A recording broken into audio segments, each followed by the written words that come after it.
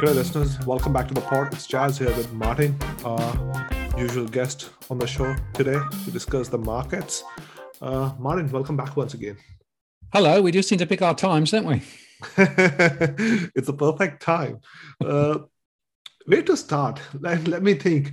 Martin, so you and I were talking offline before about the inflation imprint for last month that came in. Was 8.6%. So let me set the scene up. So the inflation print was 8.6%. Everyone was expecting the figures will be a little bit lower, that inflation has peaked, but that doesn't seem to be the case clearly, right? In the past, whenever inflation is above sort of 5%, if I was to look back at the history, only way Fed has been able to tame inflation is by bringing the interest rates higher than the inflation figures, right? Now, if that was to happen, I don't know what that means for the financial economy, but since you study these markets pretty closely, I'll let you speak, I guess. Well, it'll be good night Vienna, really, because the amount of debt in the system has never been higher, right? And we saw that debt run up. It was already running quite hard and fast before the global financial crisis, but post the global financial crisis, debt just ballooned. And that was obviously driven by lower interest rates, as well as government bond issuance and a lot of bond issuance from the corporate sector as well, and households as well. So there is more debt in the system than ever. And so the question we've got to ask ourselves is, if indeed it is true that to tame inflation, you need to get the cash rate, the target rate above inflation, then you're talking about an interest rate, cash rate of 8, 9, 10%, right? And the mortgage rate's even more. Now, it's interesting that the US 30-year fixed mortgage rate went to 6%. On Friday, 6%, right? That's way higher than it's been for a long, long time. And that was enough to freeze the mortgage-backed security markets for a period of time. Suddenly, there was a no-bid situation. It eased a bit later, but it shows you that it'll be almost impossible for the Federal Reserve to take rates that high. The question is, do they need to, or is it the fact that with the debt overhang we've got, even a smaller rise will be sufficient to snuff out any growth and basically move us into recession? And of course, the real issue from the figures at the end of last week were that the inflation is broad-based. So whether you look at, food in the shops, obviously the fuel, gas, or indeed housing, it is everywhere. And it's in both services and goods. So the chances of this getting tamed quickly is close to zero now, in my view. And bear in mind, of course, that the ECB also last week said their inflation rate was 8.1%. The UK is also very high. We've got a high inflation rate here, although we only report it once a quarter, so we're sort of swimming in the dark at the moment. Although I did look at some local information relating specifically to food in Australia, and in the last quarter in this area, basic staples have gone up 20%. So inflation is raging wherever you look. So the Federal Reserve will need to lift the rates. They will need to do more than 50 basis points when they meet later in the week, probably 75. Most people now seem to be, I think 96% of the market now says at least 75, might even be 1%, who knows. But this is going to very much beg the question then about how this plays out. Now, I talked about shock and awe before, right? The Federal Reserve needs to shock and awe the markets. They need to actually show that they're really serious about tackling the inflation, if they are. But the problem is that the more they tackle inflation, the more liquidity goes away, the more the momentum in the market decreases. And as markets fall, of course, people need to actually make more margin calls. That's one of the reasons why, for example, gold is down from where it was. So they are now absolutely caught. Do they actually go with their interest rate lifting strategy to try and tame inflation and break the markets? Or do they actually say, well, hang on a moment, we can't break the market, so therefore we need to be more cautious about raising interest rates, maybe even turning it around, maybe not doing the quantitative tightening and letting inflation run away. They have created the mother of problem. Do you think they will back off? Well, I don't think they will in the short term, because I think politically, the midterms are in November, right? Powell needs to demonstrate to Biden to the people in the US that they're doing all they can to tackle inflation, because his popularity is so off on the nose at the moment that I think if they turn around and say, well, we'll save the financial markets, never mind the real economy, never mind real people, then that's, going to completely destroy any hope that he has of the midterm. So I think up until November, I think we're going to see rate rises continuing. But beyond that, there is a very significant chance they may have to reverse. I also suspect that they might do different routes for the quantitative tightening from that which they've announced. We'll see. Because in a way, liquidity is now the big problem. The number of new bonds being issued is way down from where it was. And what's interesting, a lot of corporates who are now rolling off old bonds that were very cheap are having to write new bonds much higher.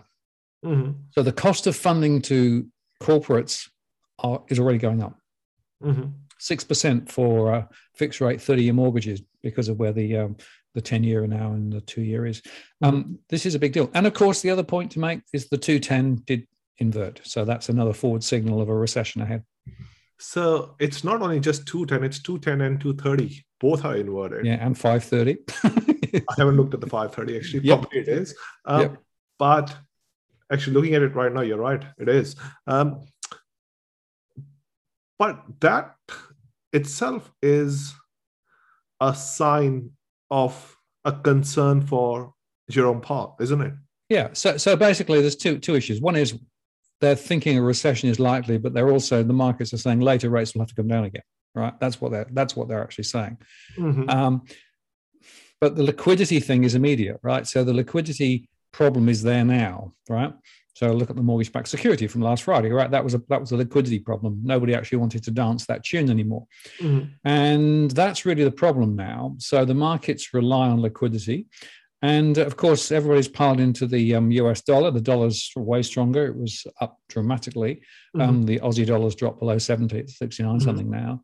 Another signal indicator of strength in the dollar, not a lot else. And in fact, I guess the only option is you buy dollar or you buy oil. Yeah, it's a very interesting, and with the figures that you're mentioning that will be released this week with the interest rates, there's a high possibility that we'll see a 0.75. Yep, pretty much everybody. So from Nomura and JP Morgan and Goldman Sachs, they're all saying now 0.75. And Powell was talking previously 50, but right, that was on the false assumption that the inflation had peaked and it was now going to sort of go sideways or down, right? Well, there's no evidence of that. And I think the second order rounds of inflation are all there. The other point to notice, did you see the Michigan consumer confidence that came out on Friday, right? No, I haven't looked at it. It was the worst almost ever. Right. So consumer confidence is absolutely through the floor. And so while consumers in the US have been, still spending some of their hard-earned and frankly handed over money from the government, right? The saving rate's going down. The question now is, at what point will that stop? And in fact, the consumer discretionary stocks dropped dramatically on Monday. So, things like the cruise ships and those sorts of things, and the casinos, those sorts of things, because everyone's now realizing that, well, maybe Mr. Consumer isn't going to continue spending. And of course, in the US, that's a big deal because 2/3 of the economy plus is actually Mr. Consumer. Post the announcement, we have seen the markets react. Although the stock market didn't do, or the indices didn't do that bad. I mean, they're down by about 2% or so. But when you look at the sort of uncorrelated or correlated market, whatever you want to call it, which is the crypto market, that has been hammered. Like in the last couple of days, down by 20% or whatever the figure is. So the S&P 500 is now in bear territory, right? The NASDAQ's now down 30%. The S&P's down 20%. And if you look at the tech sector within the NASDAQ or the main markets, they're way down. So things like Microsoft and Apple were significantly down. Now, fintech, therefore, is definitely on the nose at the moment, significantly. And I think that has a correlation because generally my view is that Bitcoin has somewhat correlated to the fintech sector if you look over the medium term. But of course, we have the announcement, we had Luna the other day blow up, but now we've got one of the main, Celsius, one of the main crypto banks, if you like, said, well, they can't continue to provide the services that they normally provide. That was really a major scare because a lot of people still have the view that crypto was outside the normal financial system, as it were. And in a way, I think both Luna and Celsius signify that no, you've got to understand crypto is now embedded in the same dynamics as the rest of the financial markets, right? This is not over there anymore, it's over here, it's right in the middle. So basically the same rules apply. And of course, now confidence levels are dropping. The Bitcoin dropped, 15%, I think, last time I looked, and it's probably still going down, Ethereum even more. And the question now is this a terminal decline or will it bounce back? Now, of course, a lot of the crypto bulls are still there saying, no, it'll bounce back. Don't worry, just hang on there. But quite a few people who bought at 40, 50, 60,000 have already lost a drowning amount. People who took positions and was expecting a bounce are now getting margin calls. So my view is there isn't a lot to support crypto even at these levels. And it's interesting that there's a report came out last week that said the total effective cost of mining a Bitcoin is around 30,000 US if you cover all the costs, including some of the overheads, right? So we're now well down below the theoretical cost of mining a Bitcoin. I think that's very significant. Yeah. I think that figure is somewhere around, depending upon how you calculate, but that figure is somewhere between 20 to 30K range, depending upon how the figure is. So it's basically 22 if you only count the direct costs, but if you count all the overheads and other support costs, in other words, the holistic costs, it's closer to 30,000, according to the latest stuff that I saw. Is Martin, if you look at the likes of precious metals and all, right? Is that telling you anything? Well, it is. I mean, gold went up on Friday, right? And so everyone said, Eureka, finally, gold is behaving a bit more like a safe haven. What happened on Monday? It dropped.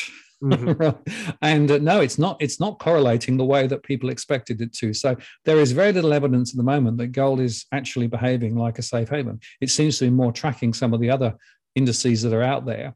Now, that may change.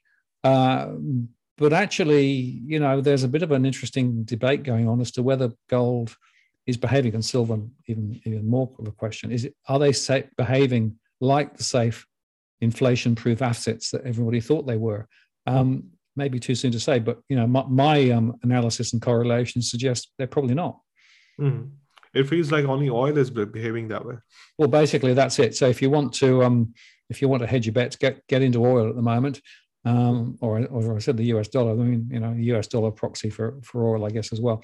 But no, the oil at 120 US is still strong. It did come off a little in the early part of Monday in the US, but then came back later in the day. And of course, we still have supply issues. We still have the Ukraine situation and the ban on Russian oil. And of course, interestingly, that Beijing sort of re-shut down again. Having opened previously post-COVID. So there's some interesting questions about demand from China, but the net position is that oil is pretty strong at the moment. And I think probably won't come back anytime soon. Yeah. It's surely acting as a safe haven. That's for sure. But for how long is the interesting question, right? That's the whole thing, right? It's already gone up fair bit. But talking about the Fed future fund rates, Martin, now it is pricing in about 550 basis point rate hikes. Yep. Last time when we talked, I think it was pricing in about 3. Yep. Right. Any thoughts on that? Well, the bottom line is, as we said, inflation is running faster and harder and for longer than previously expected. And that basically suggests that the ability to be able to control inflation is now more limited by small increases in the rate. So the markets are now banking on more rates hikes. Mm-hmm. And it goes back to your fundamental point, right? The textbook, the economic textbook would say, if you want to nail inflation, you need an interest rate above inflation rate. Mm-hmm. Right. So that's the question is, well, how far can you go before you break something else? And there are so many things close to the edge and so many things looking as though they could break at any time. Mm-hmm. And it really does, to me, show the weakness of the central bank's positions here. You know, they are caught between these two spheres. You know, do they protect the markets? Do they protect the economy?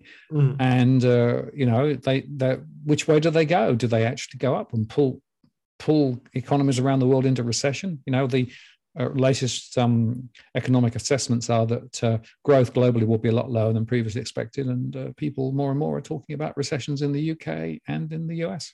Mm-hmm. Yeah, that depends upon. I mean, depends upon what shoes you're wearing. Some people will argue that we already are in recession to some extent, and others will say, you know what, we are going to look at the figures for Q2 to see what turns out to be the case. Well, it depends how you measure recession, right? So, but if you talk to real households, they're not feeling it. Like I said, the consumer confidence index was extremely low, low as it's ever been. And that's a very bad sign for economic activity, because so much of the economic activity in the US, as other countries too, is consumer-led. And then the other question is, if the government, with its big debt, has to pay more to cover the cost of that debt ahead, as it looks as though they will now because interest rates are going up, that's going to be another dampening impact on the overall economy. Certainly here in Australia, if you look at the last GDP number, the two big growth levers were government investment, in other words, money coming from government to do things, and the household sector spending money. Right now, if those two things get turned off, there ain't much else that's growing at the moment. And I suspect it's somewhat similar in the US as well, which suggests that you are absolutely setting yourself up for a very consistent view that recession is very likely. And the question is, could you actually have a recession and still have high inflation at the same time? That is feasible. Well, that's sort of the scenario that we're living in right now, isn't it? It is. Yeah. Which is more, I don't know what you will call it, stagflation or deflation. Yeah, so economic deflation with inflation. Yeah. So it's a weird combination, right? Because I suspect what you will find is there'll be less new debt being issued. So credit supply will tighten. And in fact, maybe credit growth will go into reverse. And, you know, I think we're already seeing that in the mortgage sector, and people are talking about the house prices in the US beginning to fall, right? We know that governments have a big amount of debt at the moment. They don't want to incur more debt, but they may have to, but they'll have to pay a lot more if they do. And we know that corporates are going to have to spend a lot more just using their funds to service the debt they've got. And if they issue more debt, they've actually got to pay a lot more for it. So those are all ultimately deflationary factors, right?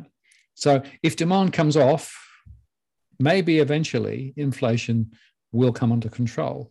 But then it comes back to, so what's the cause of inflation in the first place? Was it supply chain disruption? Because supply chain disruption isn't necessarily that easily fixed when you actually think of it in terms of changing interest rates. Or was it more to do with the massive amounts of liquidity that central banks have created and the ultra low interest rates? Now, if it's the latter, then you might actually see inflation get tamed and relatively quickly.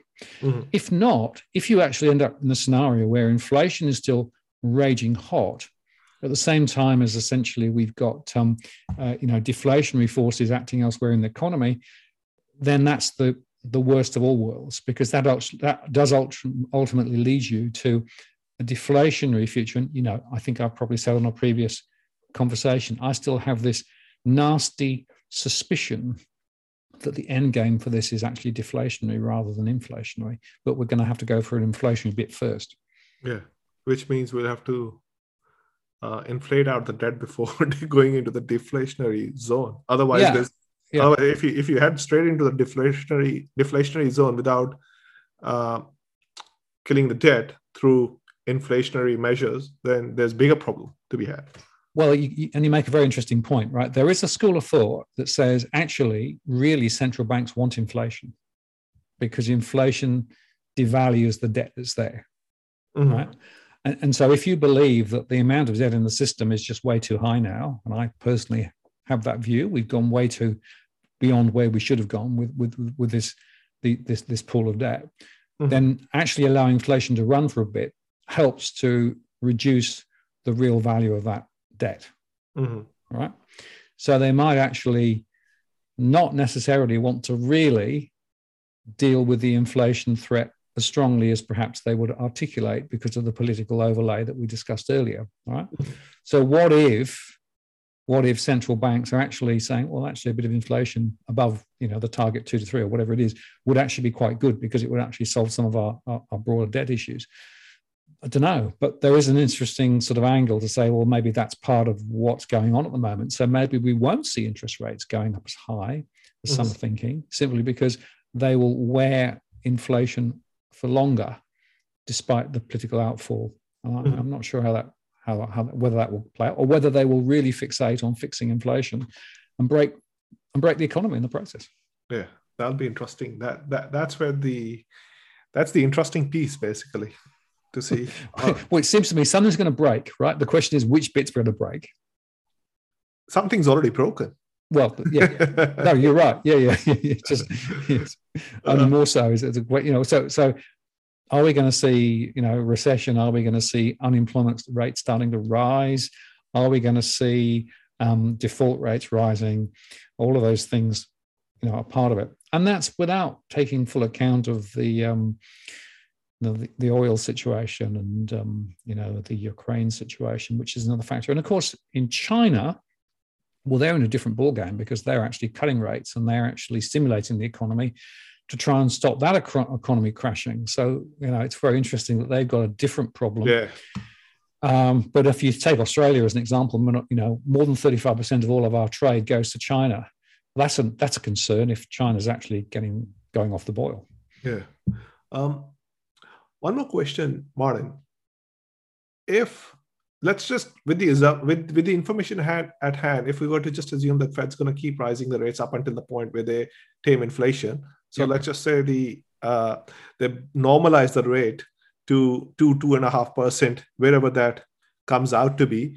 Where do you see the real estate prices post that, both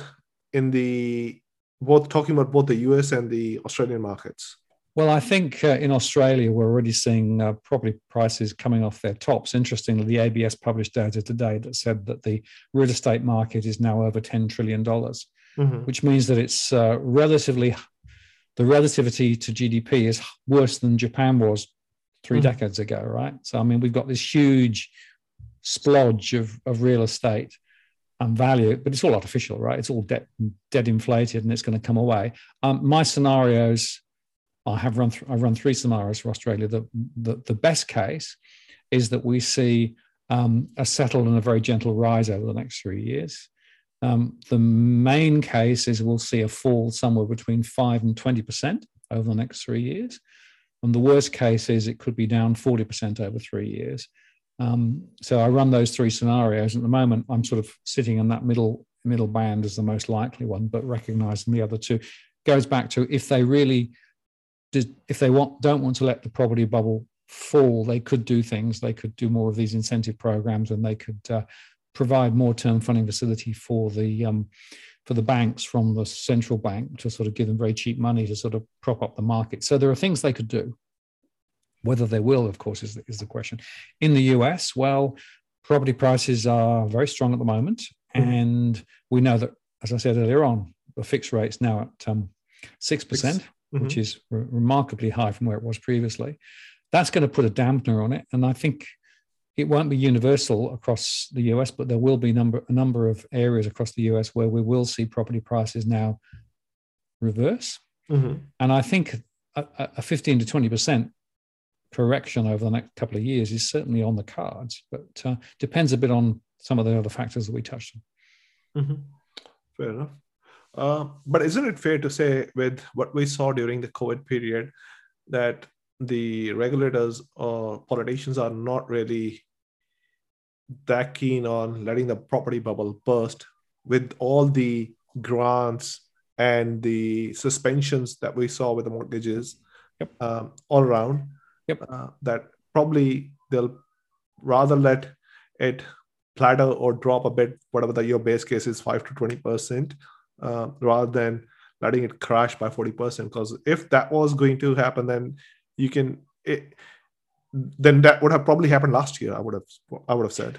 Well, no, because interest rates were ultra low last year, and the amount of stimulus that was, certainly in the Australian situation, the amount of stimulus that was actually thrown in was remarkable. That's one of the reasons why property prices went up more than 20%. Mm-hmm. In fact, in some regional areas, up more than 30% in a year.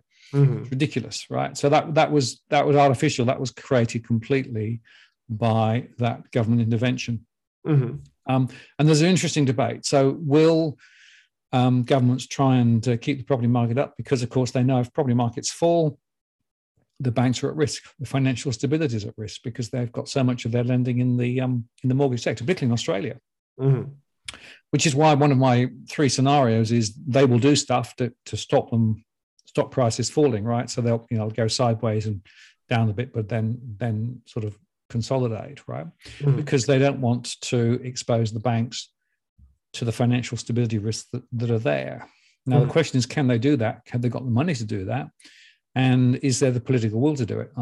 Short answer is, I don't know. It's interesting that an ex-RBA governor spoke the other day in Australia, in Macfarlane, and he basically said, we can't save the marginal borrower, right? In other words, the Reserve Bank is not going to change course just because they're concerned about people defaulting on their mortgages. So the marginal borrowers may well actually find that they fail. And that would suggest that prices will be on the downside. Then the question is how far. But I also agree with you. I think that the 5 to 15 or 5 to 20 range is probably more likely to be one that they can live with. Mm-hmm. More than that, it's going to get very awkward.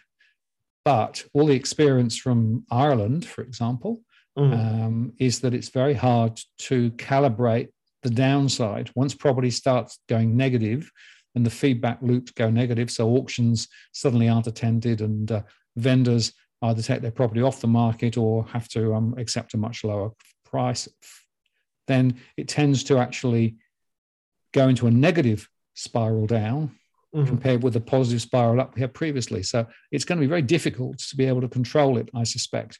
And whether they want to, whether they need to, are all important questions. But from a financial stability perspective, I'm sure that they will be doing some things to try and prop the banks up.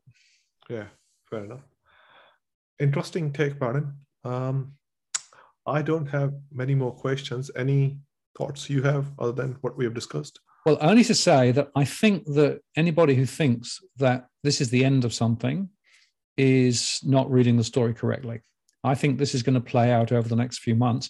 Personally, I think we're going to get a better read by the end of September into October. Mm-hmm. By then, we'll know how far down the markets are and where inflation is. And it's worth just remembering that in previous generations of corrections, the September-October timeframe tended to be the linchpin, the point at which actually either markets recovered or they dropped dramatically. So I would be thinking and planning for not just a few weeks, but a few months, and thinking around September, October. The second point is there is no safe place to hide at the moment, oil perhaps a little bit. And maybe for a bit at the moment, actually cash isn't a bad bet. You may not be getting much on it, but on the other hand, you're not losing much. And that may be the best we can hope for at the moment until maybe later in the year. Yeah, it's funny, even though we're talking about such high inflation numbers, but with how markets are reacting to it, and it makes sense the way they are reacting, cash is not the bad bet, even though you're in a high inflationary period. Yeah. It's odd when you say it, but that's the reality. Well, that's my point, really. And I think I may have said on the previous show, I went to cash at the end of last year, at the peak. Actually, I was quite fortunate that I picked it roughly right. And okay, I'm not getting massively good returns. I'm getting some on term deposits, but not massively good. But I'm not losing capital, right, in absolute terms. Whereas if you're actually in the stock markets, you're losing absolute capital, as well, of course, as the inflationary pressures. So there is actually an argument for saying sometimes cash isn't trash. And I suspect that at the moment, that's my perspective. Mm-hmm. So, just any final thoughts on the dollar? Do you see it strengthening further, or with all the things that we have discussed, or do you see it pretty much peaking out here? I wouldn't be surprised to see it go a bit higher.